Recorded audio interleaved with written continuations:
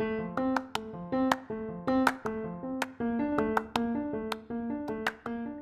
are listening to Challenge to Lead, 5-minute thought nuggets to inspire you to be better.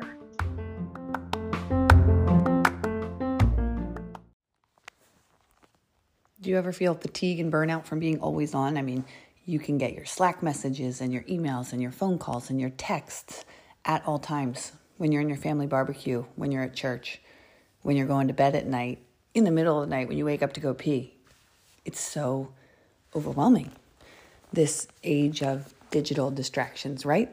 And the interesting thing that I've learned in my years of leadership is that people are not very good at setting their own boundaries. And that we as leaders, when we can do a good job of helping enable them to set boundaries, then we are excelling in our role of leadership. I was listening to a podcast this week, How I Built This. It's a great podcast. You should check it out. And they were talking to the owners of a device called the Light Phone.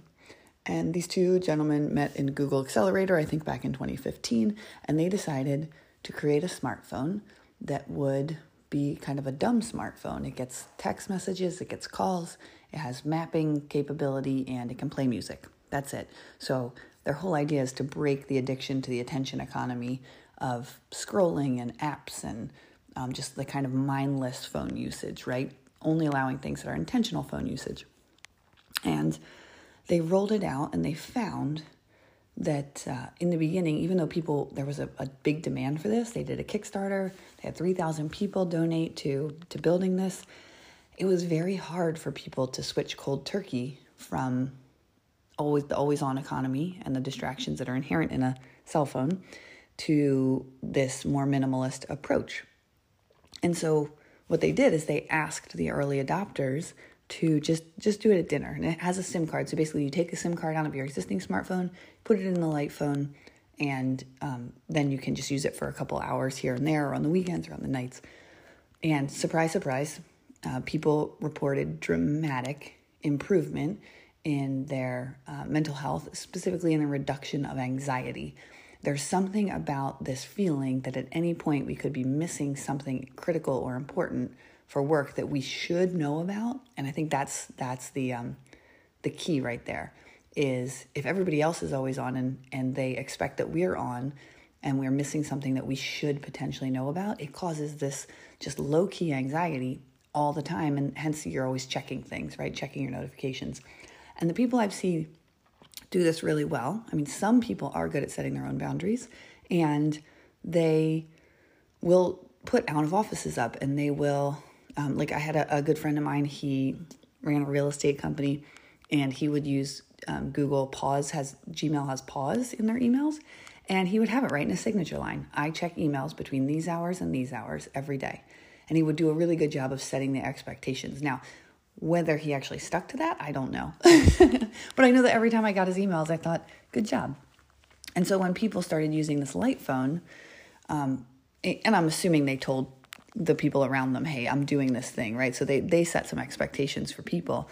But because they knew that they couldn't receive work emails and Slack notifications, and they couldn't just mindlessly scroll through social media, it allowed them to detox and disconnect for maybe just an hour or 2 hours a day. And it was this artificial boundary.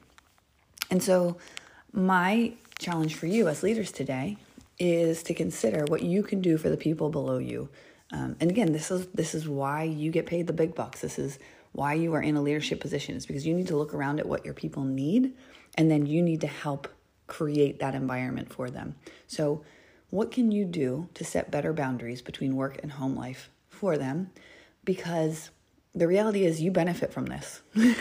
Everything we do within Culture Index and everything that you do as a leader of a business should be aimed at making more money and being more profitable. And then what you do with those profits can be aligned with your moral compass. But the intent of a business is to make money for something. If your business is not making money, then you are not in business. So as leaders, one of the ways that we can make more money is by ensuring that as much as we can, ensuring that our team members come to work ready to work, and that they're not burnt out and fatigued because we have them running all the time.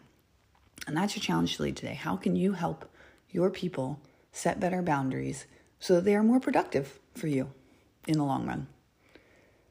That's it. Have a great day. Go be better.